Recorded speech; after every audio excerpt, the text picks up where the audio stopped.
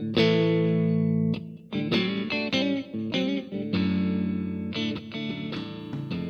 there and welcome. Glad you're along with us. This is part 2 of Wayne Hunter and Wendell Van Valen on Grace. Sunday morning always rolls around. I get the feeling that I need to be found. Hello, this is Wayne, and we're back this week for some reason. Not sure what. Somehow we found ourselves. I'm Wendell. We're both pastors here at Broadway. We're talking about grace.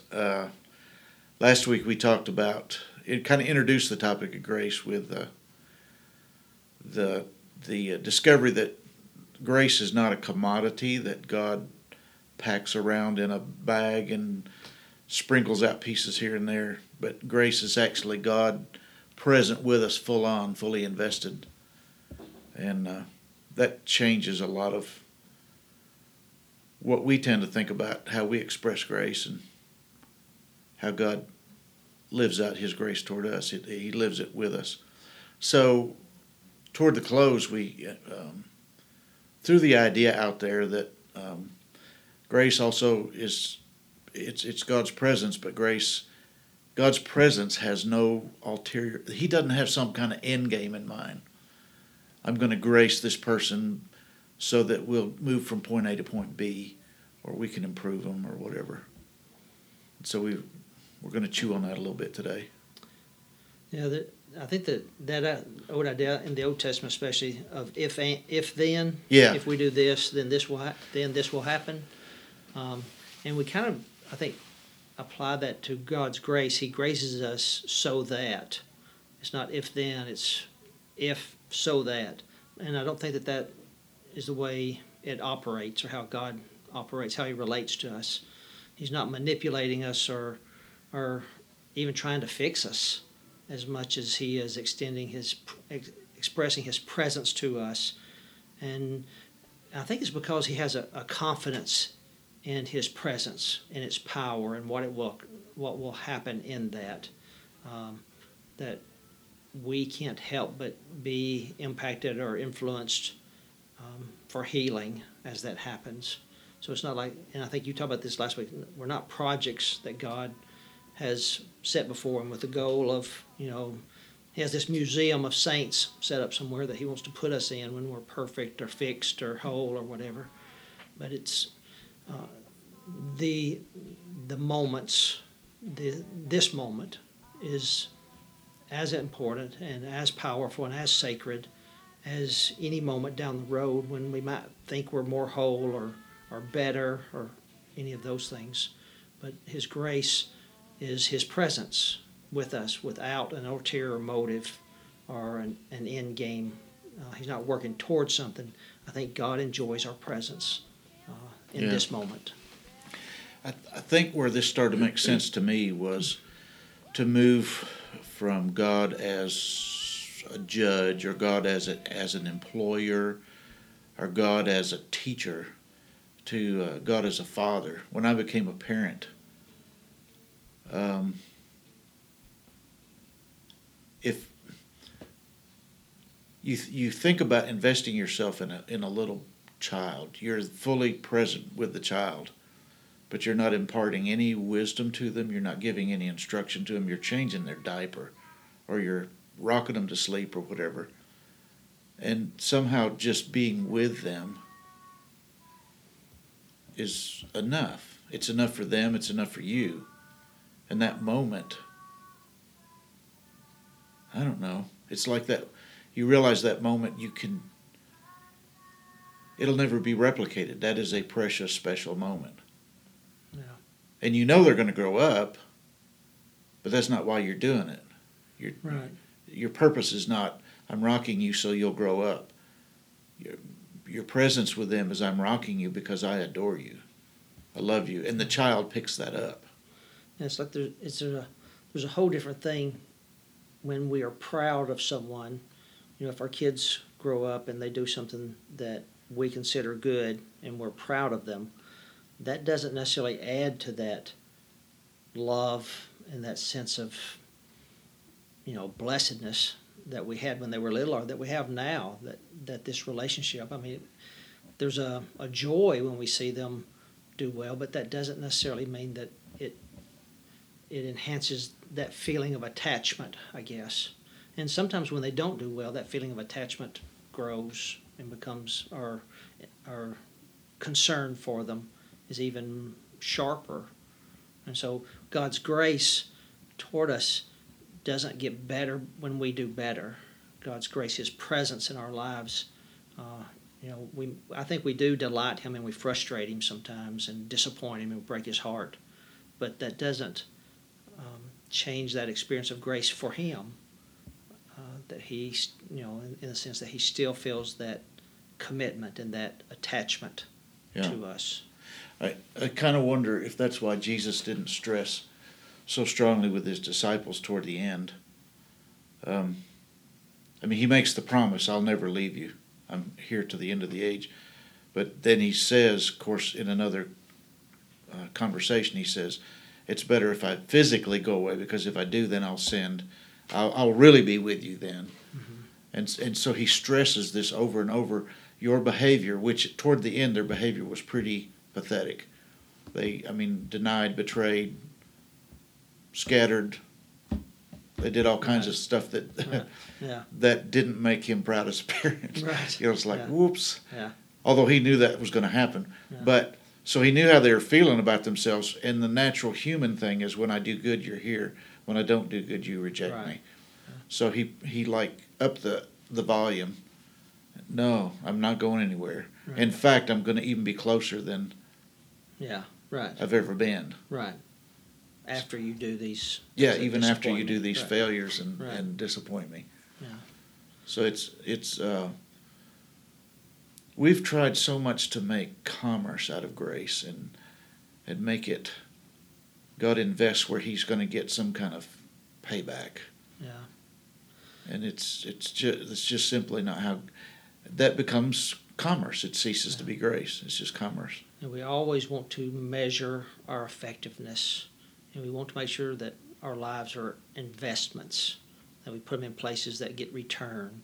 And we think that grace is like that we invest it in people, and we want to do it in a way that makes changes in their lives. So we have this ulterior motive that we're not really giving our presence to people, being present with them, but we're investing time or attention or whatever in the hopes that they will do what we think they need to do. Well, we're seeking a return on our investment. Right. Yeah.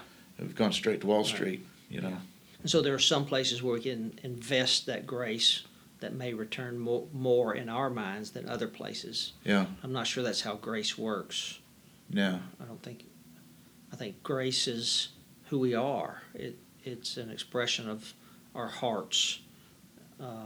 And so it responds to every opportunity that comes across our path. Every encounter, conversation, moment, grace is recognizes that, or we hopefully get to that place where that's who we are, where we recognize that opportunity to be present with somebody, and not, hey, here's a place where I can make a difference, but here's a place where I can be present. Yeah.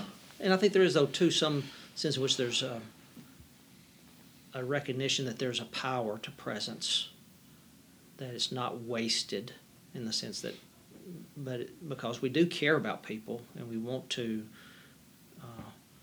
grace their lives in a way that makes their lives better, not necessarily in the way that we define that, because we're not trying to change them in a particular direction as much as offer the opportunity for them to experience safety and worth and value, and believe that experience is part of healing and redemption and steps or movement in their life. At least in my context, God's grace has meant more to me. God's presence has meant more to me in that the more I live into His presence, the more I begin to see myself the same way He sees me. I begin to see the value and the respect and the adoration he has for me. Because when I look in the mirror, I don't pick that up. But when I hang out with him, I start to do that.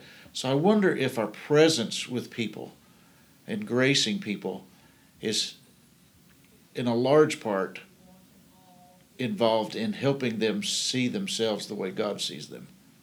That's the grace that we give them. Because most people don't see themselves the way God does. Yeah. And so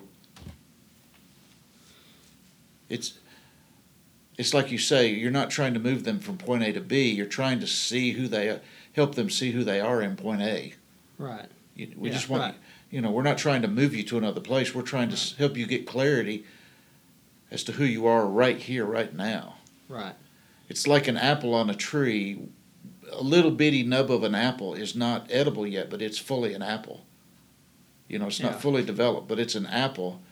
Right. And a really good apple person who grows apple, whatever you call that, orcharder, whatever that is, when they go out and look at it, they rejoice over that little nub of an apple because they're so experienced, they know Right. what's in that. Right. Yeah.